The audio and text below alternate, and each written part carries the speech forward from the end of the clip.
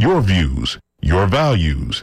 This is WMNF Tampa 88.5 FM. The opinions presented on the Healthy Steps show are the evidence-based opinions of Dr. Fred Harvey, the callers, and his guests. These are not the opinions of the staff, the volunteers, or the board of WMNF. The information provided on the show is not intended to diagnose or treat any disease.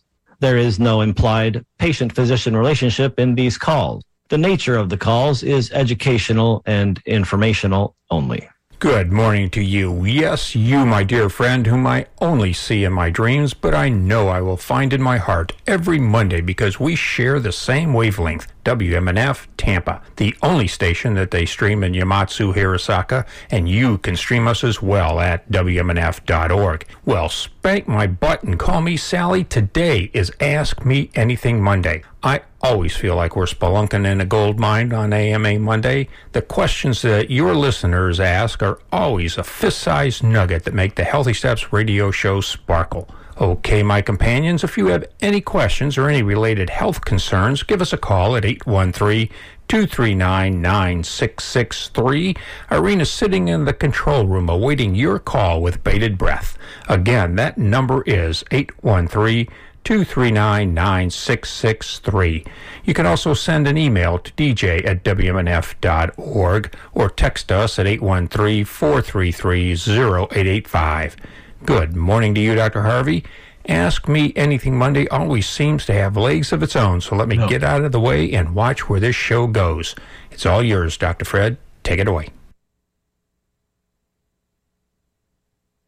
Hello? Can you hear me? My mic is on, but I have no sound. I have no idea what's going on.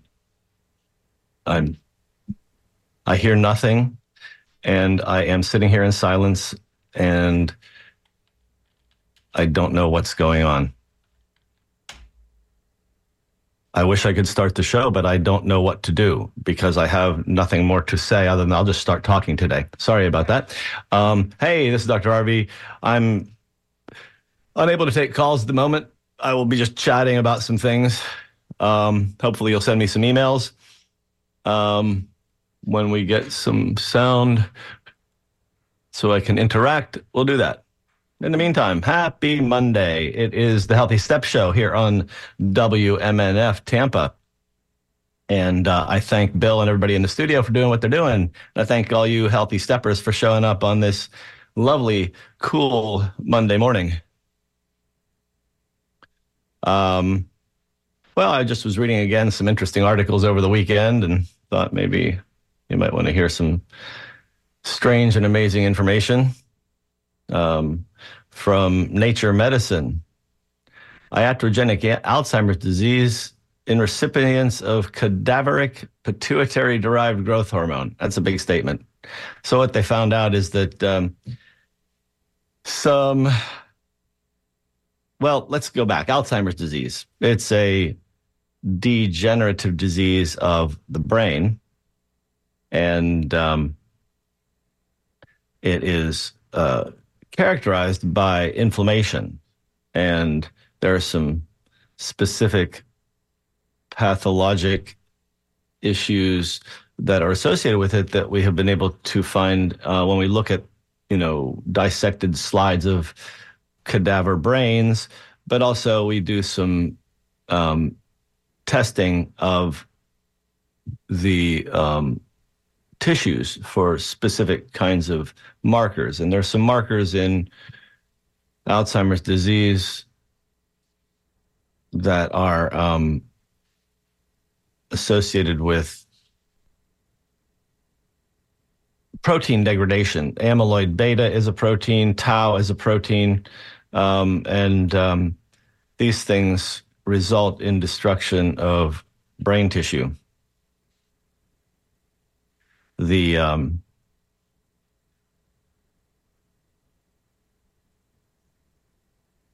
reported transmission of this pathology has occurred in some relatively young people who got something called Jakob-Creutzfeldt disease or Creutzfeldt-Jakob disease. It's a infection that causes deterioration of the brain. They got treated in childhood many years ago with cadaver-derived pituitary hormone. That means that they took out the pituitary of humans who had died and used the proteins from there to create a medical intervention. And there's a protein called prion that shows up inside the human or inside all mammalian proteins. And prion illness causes a change in the way the brain functions. And it doesn't allow for a proper functioning of tissues and causes the degradation of them. And so you can't treat it. It's not, the prions are not really infections, but they kind of act like one because they're transmitted by ingestion. And there is a local epidemic of this. It's one specific human prion disease called Kuru. It occurs in used to occur in Papua New Guinea, and was transmitted by the ingestion of human tissue at mortuary feasts. So people would eat the brains of their dead as a celebration, and it didn't turn out very well, I guess, because a lot of them got. Oh, can you hear me there? Yeah, I just sent you an email, and this is sort of a test to be sure that we're connected again. So, I can hear you. All right. Well, we're rolling in grease grooves now.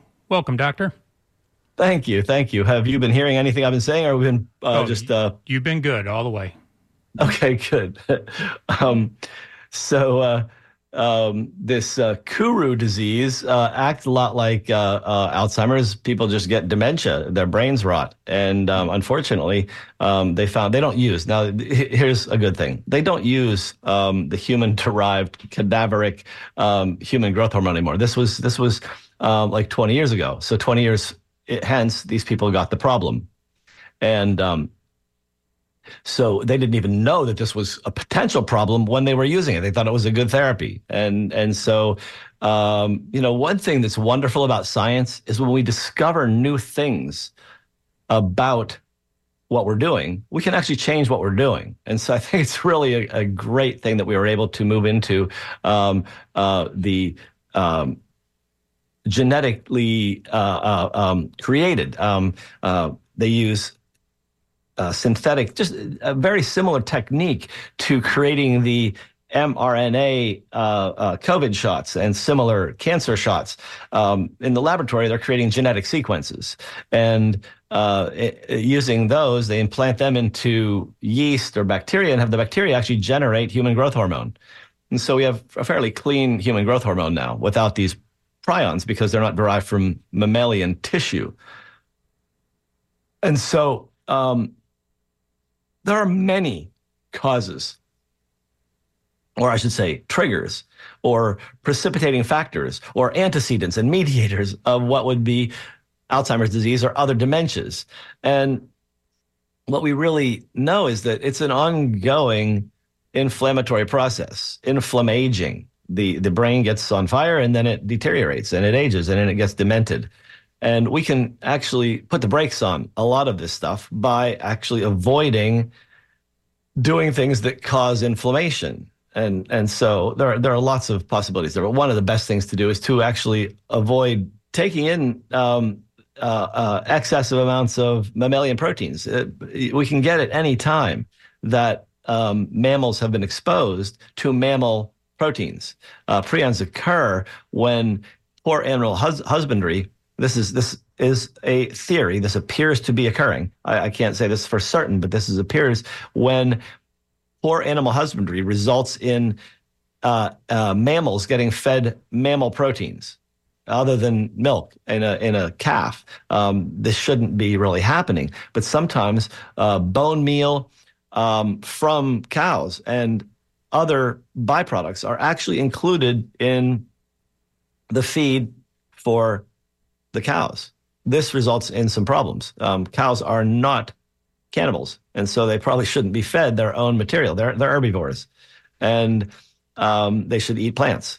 So there are some really interesting issues that come up in the way we actually raise the animals that can actually create these scenarios. Another problem is that we feed them moldy grains, and the mold actually causes them to be inflamed, and then they pass the molecules of inflammation on to us.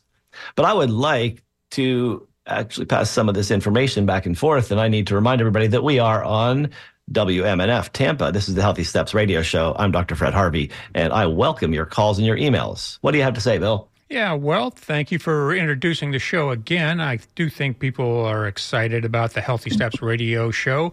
Even on President's Day, they're tuning on in. So I'm going to give them the phone number to give us a call at 813-239-9663. Irene came on in, so give her a jingle, or continue sending your emails to dj@wmnf.org. Back to you there, Doctor. Why, thank you. So to move on from Alzheimer's, because that's not really actually the principal cause of death, we're still in National Heart Month. Heart disease is the world's biggest killer. Everything else falls in behind heart disease. Heart attacks, strokes, and heart failure are the biggest ways people leave this planet. And there are many different iterations of that, but one of the most common and most important is simply coronary artery disease. That is the disease where your heart arteries get blocked with inflammatory changes. Inflammation happens, and then your body finds the inflammatory area and puts some cholesterol down to spackle it to prevent it from leaking. And if you don't fix the underlying inflammation, you continue to lay down plaque. We have all kinds of great technology to evaluate this now. It used to be you had to go to a cath lab and get somebody to stick a catheter into your groin and up into your heart and squirt some dye, but we don't have to be quite so invasive all the time anymore. Most recently, I was speaking with a radiologist here in he was in Venice, and he's very excited about new technology that we're going to be using a lot more in my practice, because they have some computer-aided diagnoses that goes along with what's called the CTCA, the coronary CAT scan and calcium score. In that test, you can do a non-invasive, relatively non-invasive. You do have to get a little bit of dye injected. The dye helps you actually see the inside of the arteries, but it's a simple venous injection, and then you get a CAT scan. And the CAT scan freeze frames your heart and can actually look at the health of the arteries. With computer-aided diagnostics, we go to the next level. It's really amazing. The computer can actually delineate the nature of the plaque, and it can tell you how blocking the plaque is.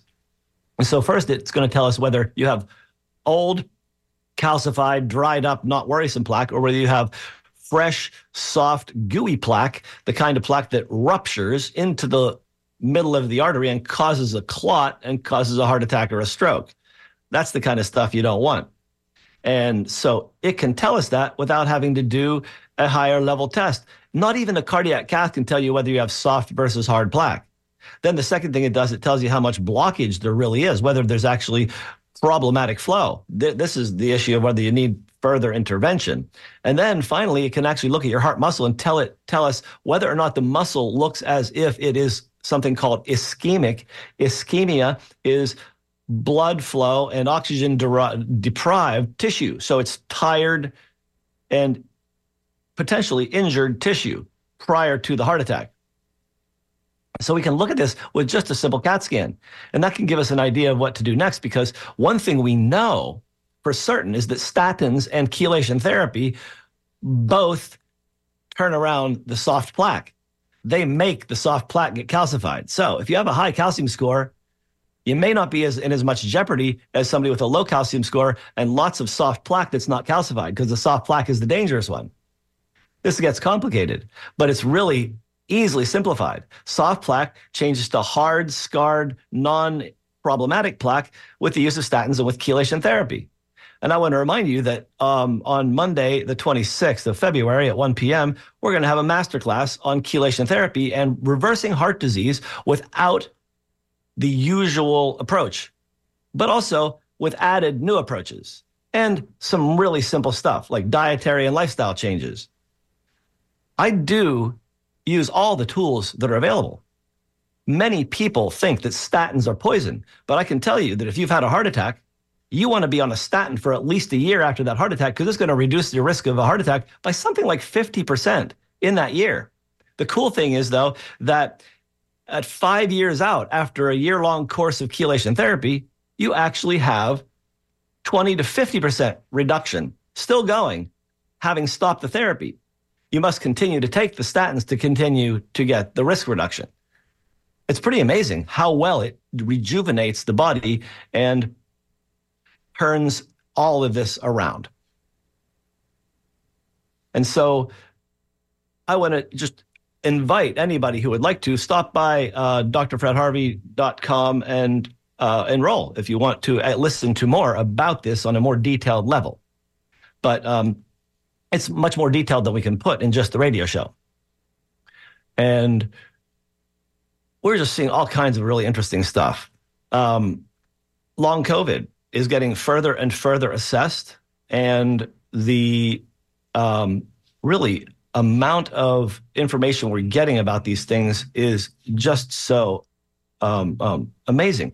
So many different scientists are actually continuing to research these issues, and we are discovering that long COVID has such complexity and so many different things, but it's treatable in a lot of different ways.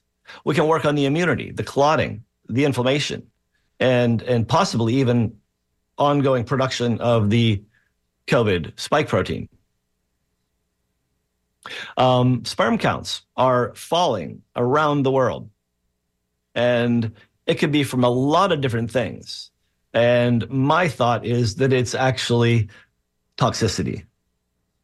And toxicity is something we all have to deal with. We have polluted our bodies with a polluted planet. We can't avoid some of the hidden toxins. Right here on the west coast of Florida, we live in a mercury atmospheric red zone, according to the Environmental Protection Agency, or OSHA. I'm not sure which provided the data, but because of the largest refinery on the planet named Houston and all of the platforms in the Gulf that burn off the vapors from the petro that they've drilled into, that vapor that's being put into the atmosphere is full of mercury. And so we live in a mercury red zone here on the coast of Florida, and all of Florida is, and it goes up along the southeast coast because of the direction of flow of the prevailing winds that take all of this mercury across our country. So actually, I have an email here, and this is interesting. It relates to toxicity. Is there an alternative to high fluoride toothpaste for cavities and dry mouth? And so here's an article that I came across. Fluoride-induced sperm damage. Yes, excessive fluoride can produce a damage to the spermatocytes, the cells that make sperm, and decrease the sperm count, sperm motility, and increase deformity rate. So fluoride is not really as good as they talk about it. And in our county, Sarasota County, and I'm suspicious that it is actually similar throughout the west coast of Florida because we have the same aquifer. In Sarasota, we already have something like 4 parts per million. I can't tell you the exact concentration, but it's something like that of fluoride in our water occurring naturally because it perks through the old coral reef that we sit on here. And that fluoride shows up in our water naturally. And so in Sarasota County, there's no added fluoride because there's no need to, I believe. I think that most municipalities try to get to like 1.8 parts per million to help with teeth. But the benefit for teeth isn't really as great as would be suggested when you consider the risk-benefit ratio for using fluoride on a regular basis otherwise. And decreased sperm count is just one issue. I'm not going to go into details on that, but the alternative is just use, dry mouth. We'll talk about toothpaste a little bit. Dry mouth in toothpaste is caused by the detergent, sodium lauryl sulfate, and other detergents that are foaming agents in your toothpaste. Stop using foaming toothpaste if you want to get rid of dry mouth. You don't want to denude the surface of your mouth skin every day using some horrible detergent. And then the alternative is I use one from a Swiss company, WELEDA, and it is a salt toothpaste. It's salt and about 30 different essential oils and some baking soda, and it's very refreshing. And it, I've been using this toothpaste for the last 25 years, and I haven't had a single cavity. I do not eat significant amounts of excess sugar. I floss every day. I brush once or twice a day, usually twice. And I eat lots of vegetables, and I make sure I get a rainbow of colors. And I believe that keeping your microbiome in your mouth happy and eating a really diverse diet and making sure you get enough protein to support the structures in your mouth and enough calcium from your greens, magnesium from your greens, you get the right minerals and you're going to support your mouth. And then if you really do have dry mouth, you might want to try a dry mouth toothpaste like Biotene, Biotene. And hey, we're almost to the half hour, so I just want to remind everybody this still is WMNF Tampa. I look pretty ugly on my begging knees, but I'm going to get down there to invite you to call 813-239-9663 to participate in the Healthy Steps radio show with Dr. Fred Harvey here on WMNF Tampa. Let's put Irene to work. She came on in on a holiday, and she deserves to hear you. Or you can continue sending emails to us at dj@wmnf.org. Back to you there, Doctor. Why, thank you, Bill. So, there are alternatives to many of these things. We can go against medical advice or against dental advice if we actually have some evidence to back us up. Not everything that the expert tells us is something we need to follow through on. There often are options, but, when you go to see a surgeon, the surgeon has surgery on his mind. He may not really place the non-surgical approach first because he's a surgeon and he thinks surgically. And that's just the way it is. A cardiologist that likes to do cardiac cath is not necessarily the guy you want to go to get your coronary calcium score ordered.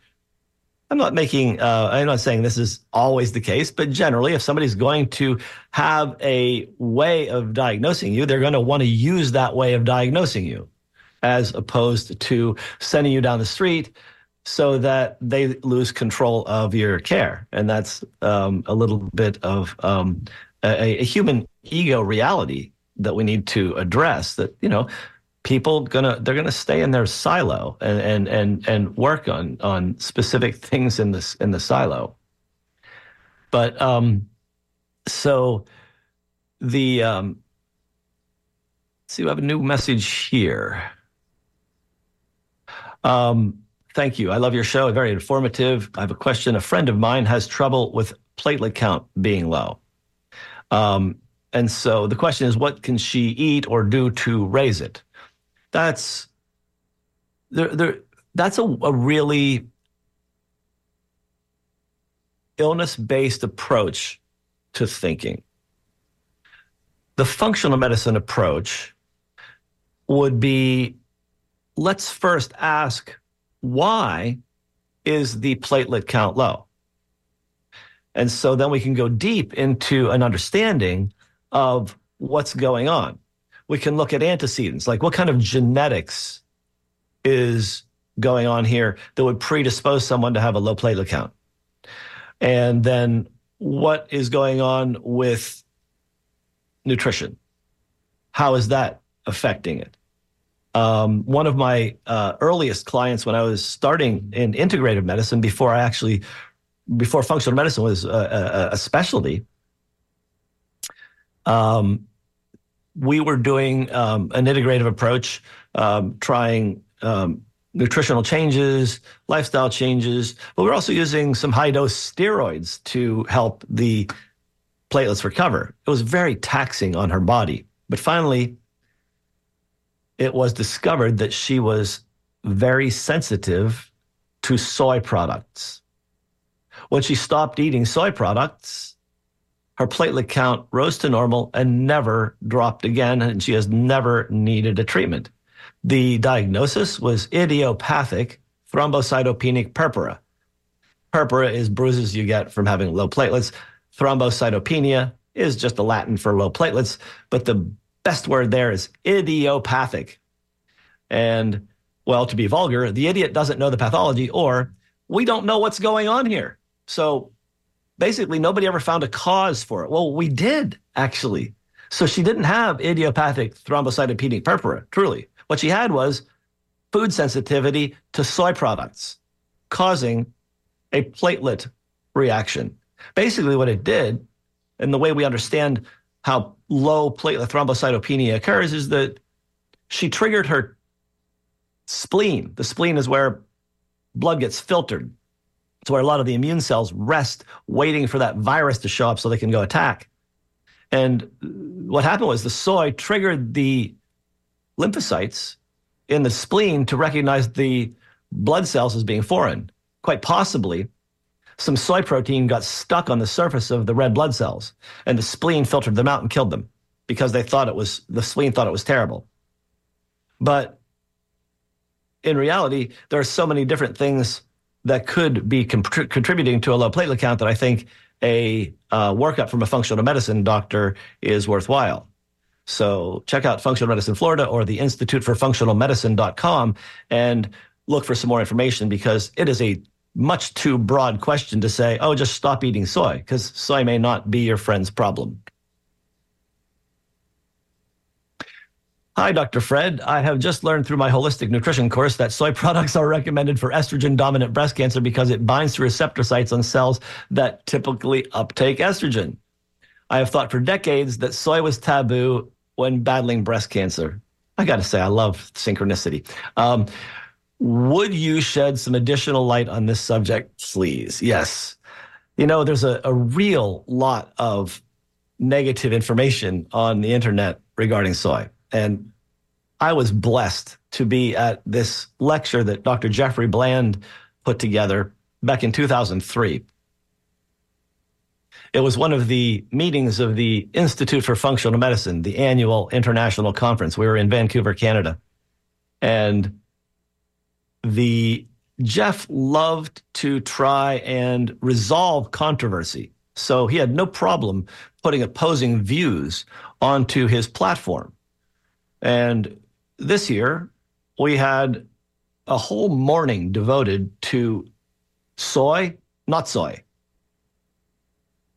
And the first lecturer, I'll call her Dr. Jones, got up and gave us an hour of why we should not use soy. Boom, boom, boom, boom, boom, all this information. Articles that she presented were just negative on soy. And then we had a guy, Dr. Smith, let's say, who gave us an hour pro-soy. And Dr. Smith actually was a bench researcher in this, and he was a biochemist, not even a doctor, but he just looked at the chemistry of it, and he went through all these reasons why soy would be of benefit. And one of those is true. One of the chemicals in soy, genistein, is what in medical science we call a selective estrogen receptor modifier. There are a couple other medications out there that are this. One of them is tamoxifen. Tamoxifen is a medication used to prevent breast cancer, or to treat it after it's there, to prevent recurrence. And yet, because of its strange selective estrogen receptor modification, it actually causes some problems. It causes osteoporosis because it blocks the bone from getting good estrogen signals. There's another one called raloxifene that actually blocks the cancer and blocks uterine cancer, but it actually helps promote bone health. Very similar products. What we know about soy is that soy acts like this selective estrogen receptor modifiers, but it just blocks the signal of estrogen, so you get less estrogen signal, but it doesn't cause a change in bone health for the negative, or any kind of increase in risk. It actually decreases risk because it knocks the estrogen out of the receptor where estrogen would tell your breast cancer to grow more. So I recommend that if a person likes soy products, they should have no problem using them. But you have to be concerned, though, that 99% or 97% of the soy in America is GMO and sprayed with Roundup and nasty stuff. So we don't want to use that. Look for organic soy, non-GMO soy. Even Silk milk is a non-GMO organic soy that has not many additives. If you use the green box, no sugar added, it's actually basically like liquid soy. And there's nothing to be concerned about it. It could even be better if you ferment it. Fermented soy has some other properties. Good tamari, non-gluten soy sauce, and tempeh, a very good thing to help promote good health. Soy is actually, in my perspective, a beneficial food, and we know that people actually lose or have lowered risks of breast cancer in countries that eat more soy, and so Japan has a slightly lower breast cancer than here. Jan asks, what are my thoughts on L-lysine and L-proline? Those are two amino acids that are useful in creating collagen, and many functional or naturopathic cardiologists recommend lysine proline. In fact, Linus Pauling, one of the fathers of vitamin-based medicine, used vitamin C, lysine, and proline to help support the body and reduce cardiovascular risk. So I think they're fine. But you do get them when you have a good protein forward diet. And let's see. Tom says, what causes a high level of selenium in a person's body? I'm dealing with long COVID symptoms. Could it be that? Well, I have seen selenium go up when people eat more than one Brazil nut a day. One Brazil nut contains your daily dose of selenium. If you take natural methionine, selenomethionine is a chelated methionine that has selenium in it. And there are other, many vitamins contain selenium. So you might want to look and see if you're getting it that way. But Brazil nuts is a really common source of it. I'm going to remind folks that they are listening to the Healthy Steps radio show with Dr. Fred Harvey, and we'd like you to participate and give us a call at 813-239-9663 or continue to send your emails to dj@wmnf.org. Let's go back to some emails there, Doctor. Very good, very good. Let's see. Here we have one. I want to ask how I would treat a 67-year-old man who just started having the DTs. Well, I think that person needs to be in an emergency department because that can be deadly. DTs, the delirium tremens. This is a sign of alcohol withdrawal for someone who has been an alcoholic or using a lot of alcohol on a regular basis. Stopping suddenly can result in a neurologic condition, a physiologic condition, and the DTs can be deadly. So this person needs to be in an acute detoxification facility because at 67, the catecholamine surge, this is an adrenal issue, the blast of adrenaline that comes out because you're in this state is really taxing and could cause a heart attack. So anybody who's actually suffering from the DTs needs to go to an emergency room now so they can get therapy to prevent serious consequences. But that said, people who have made it through the DTs are in need of continued support because they have abused their systems to the point where the alcohol is now integral, and they've got a physiologic condition that kind of requires alcohol to keep them from deteriorating in that way. But it's not something you want to continue because the alcohol itself causes worse damage over time. It's just that in this acute state, you need some help. Once you're out of that, vitamins are really important. Thiamine is well known to be depleted severely in alcoholics, but I wouldn't stop with just thiamine. I would take a very good quality B complex. Most alcoholics don't eat enough calories because they're spending too much time drinking. So it's a good idea to get some good protein in and some good liver support too. I use a product in the office called OptiCleanse GHI. GHI, gut, hepatic, or gastrointestinal, hepatic, and inflammatory. Essentially, it supports healing the gut lining, which is completely trashed by doing too much alcohol. It supports the liver rebuilding, and it supports reduction in inflammation, and excess alcohol toxicity causes inflammation throughout the whole body. So starting with nutrition, after abstention, these are good things. And medications may be required to treat the DTs. Things like Valium can help prevent the seizures that can occur there. In the meantime, though, this is more of a long-term recovery issue. And so best wishes and good luck on this long journey.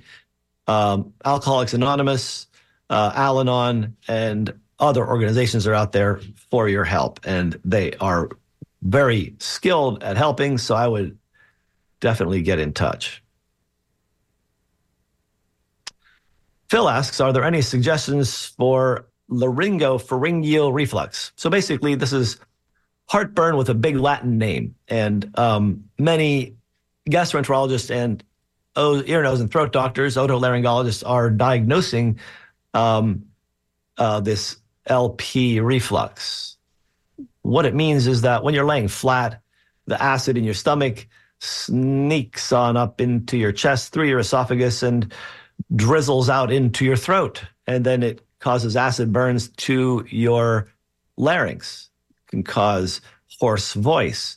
It can even sneak up into the nasopharynx and cause sinus symptoms, nasal congestion, excess mucus. So first things first, why do you have reflux? What foods are you eating that promote reflux? Are you eating or drinking alcohol? Alcohol is well known to cause reflux. Eating after the sun goes down is a more likely scenario where you could get reflux because you're going to be having food in your stomach with acid on your way to bed. It'll be best to avoid that. Drinking fluids before bed, more than a sip to take a bedtime pill, is probably too much because you don't want to go to bed with a cup full of water in there. It will likely slowly work its way back up. The foods that you might want to consider avoiding are high histamine foods. Histamine causes more acid secretion and more motility in your gut, so you can basically fill the bag with acid and start pushing it in different directions. So histamine foods include fermented foods like sauerkraut and aged cheeses like Roquefort Blue and aged cheddar. Summer sausage, fermented meat products, pepperoni, well-known trigger. And alcohol, I mentioned, coffee, anything that's going to increase your acid production. So check out the anti-reflux diet and avoid some of those foods. The low histamine foods are better choices. And most of our foods are low histamine. It's a select group. Tomatoes, strawberries, also high. And avocados are high in histamine. They seem like they're really not going to do that, but they do have an issue. I'm going to jump on in here. I know we're down to about the last 15 minutes, so I'm going to put the squeeze on people because they're not going to have a chance next week to really talk to you. We're going to be doing some fundraising then. So, folks, if you want to have some answers to your questions, give us a call at 813-239-9663. This is Ask Me Anything Monday. So, as it says, it's an open world for you. you can continue to send your emails to dj@wmnf.org. And as I said, only about 15 more minutes, so give us a jingle. Back to you there, Doctor. Yeah, I'm looking forward to talking to somebody today. There was one email that suggested the phones weren't getting answered, probably the problem we were experiencing early on in the show. But at least we have some good engagement from our listeners here. Here's someone asking, can I speak about how we can actually get into a new program? Like functional medicine, I have found works better when people are in a program. By that, I mean that we have a set amount of times and a set amount of visits to accomplish a goal. Because sometimes when people come into this new paradigm of functional medicine for a consultation, I have noticed that the way of thinking in functional medicine is so different from the traditional linear name it, blame it, tame it game of illness care, where we name an illness, blame the illness, and then come up with a prescription to treat the illness. In functional medicine, we understand that that's counterproductive to overall wellness, because putting down an illness isn't the path to health. Making the body healthy is the path to health. And when you do that, illness tends to go away. And so I have a goal in program that is my client's goal, and that is to get from point A to point B, to get from brain fog to clarity, to get from pain to pain freedom, to get from fatigue to fantastic. But it takes time, it takes effort, and it takes the client to be interested in participating, because this is a doctor-patient relationship, and everybody has to buy in for this. And it takes a lot of personal work and commitment to actually make the health changes that last and create vibrant living. I think we do have callers. Boy, we just lit up the board with that last one. I've got Helena, Len, Susan, and Mike, and maybe not enough time. So let's go to Helena right now. Good morning to you there, Helena.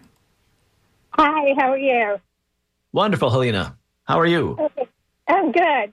So my question is, I've been on Lexapro for 5 years, and Yes. I tapered off of them. It took 5 weeks to taper off, but the withdrawal symptoms were horrendous. So because I was only off of them for 2 weeks, it was suggested to me to go back on a very low dosage to cut back on the withdrawal symptoms. So I did.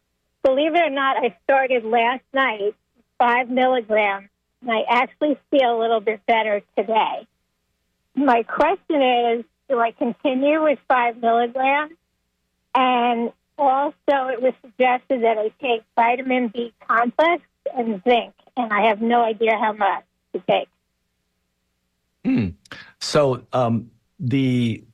Helena, you did something brave. You went cold turkey off of Lexapro. SSRIs, that's the class of medications, selective serotonin reuptake inhibitors. These medications are difficult to come off because they have trained your brain to a new type of metabolism. And so almost everyone experiences really significant discomfort. And so I taper my clients off over the course of 5 to 6 weeks, stepping down, say, from 20 milligrams by 5 milligrams a week or every 2 weeks, so that they really have a gentle withdrawal. As I'm not your treating physician, I won't recommend whether you take or don't take 5 milligrams. I think that's to work out with your doctor. And everyone can benefit from taking a good quality, fully activated B complex with methylcobalamin and methylfolic acid.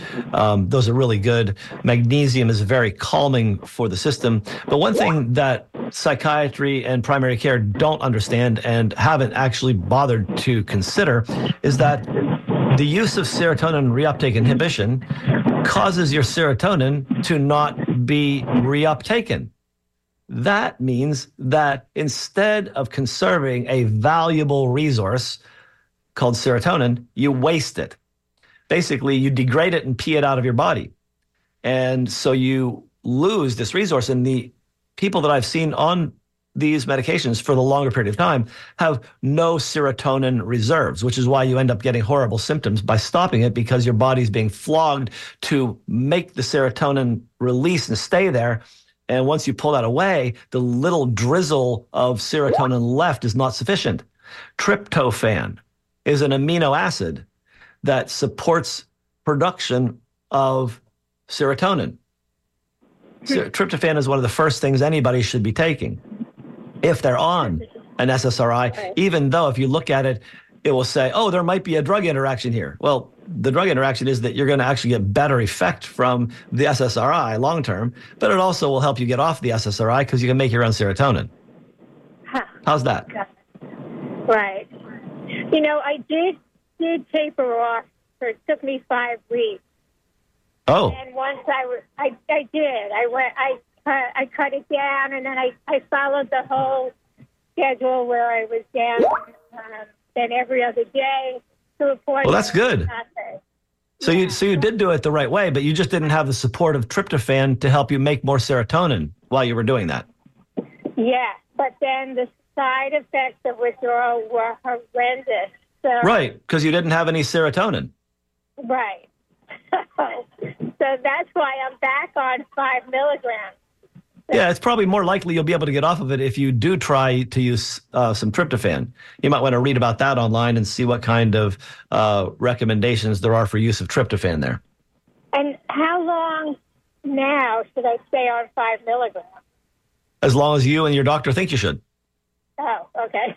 All right. I will do that. Great. Have an excellent week.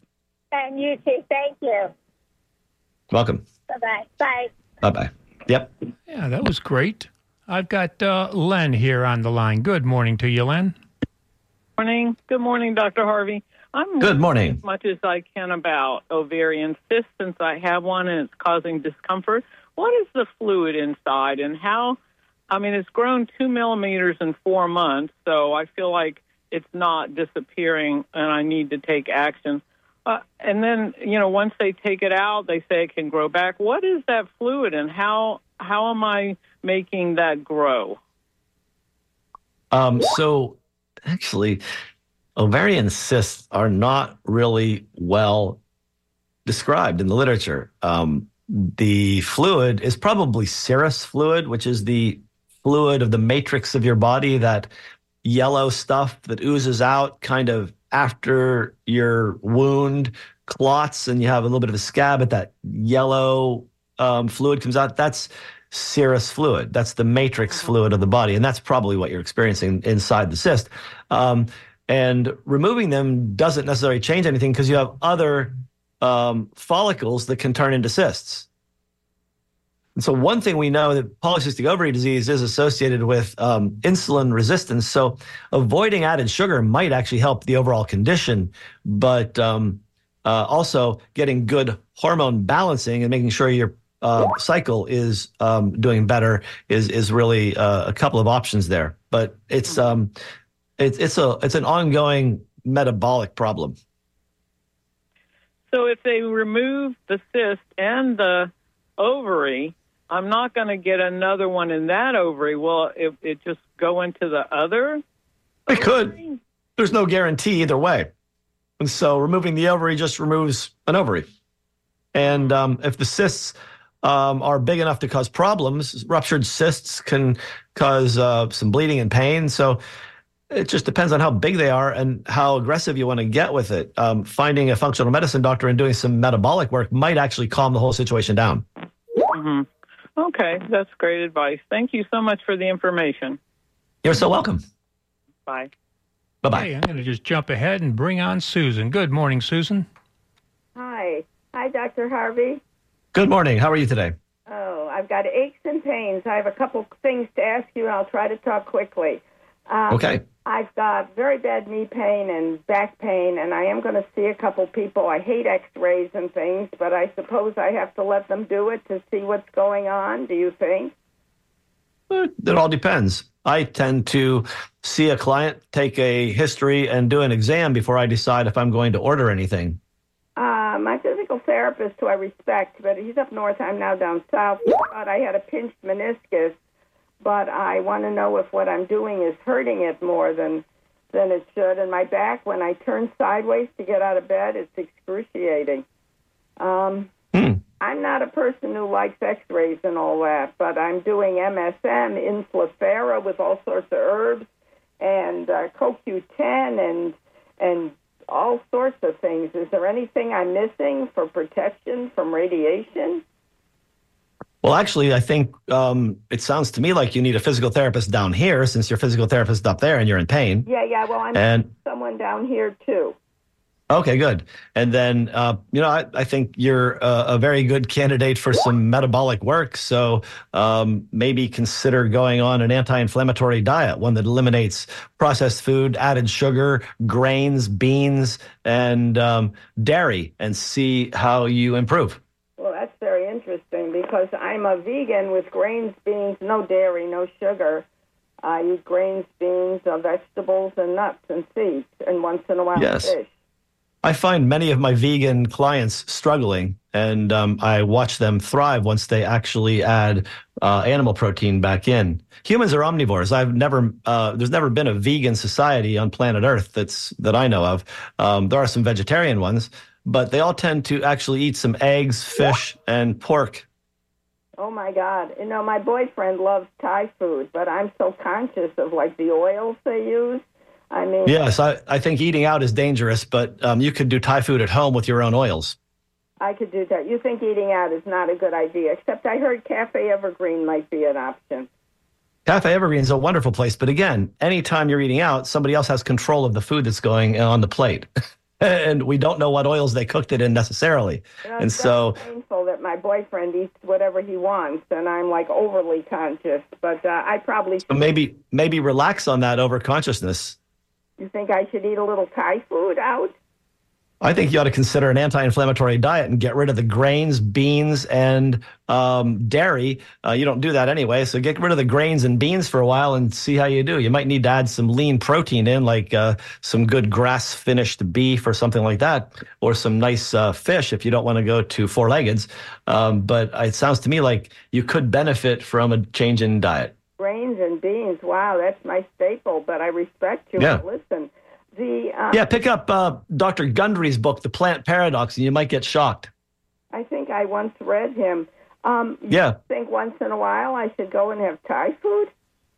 I think that you should explore Dr. Gundry's book about the plant paradox and see how lectins are maybe killing your joints. Okay. I listened to what you said about toothpaste. My dentist, because I could, hot. I had a sensation. He did some x-rays. It was hot. It hurt. He said, go on Sensodyne and fluoride. Well, I can't do those. I know they're terrible.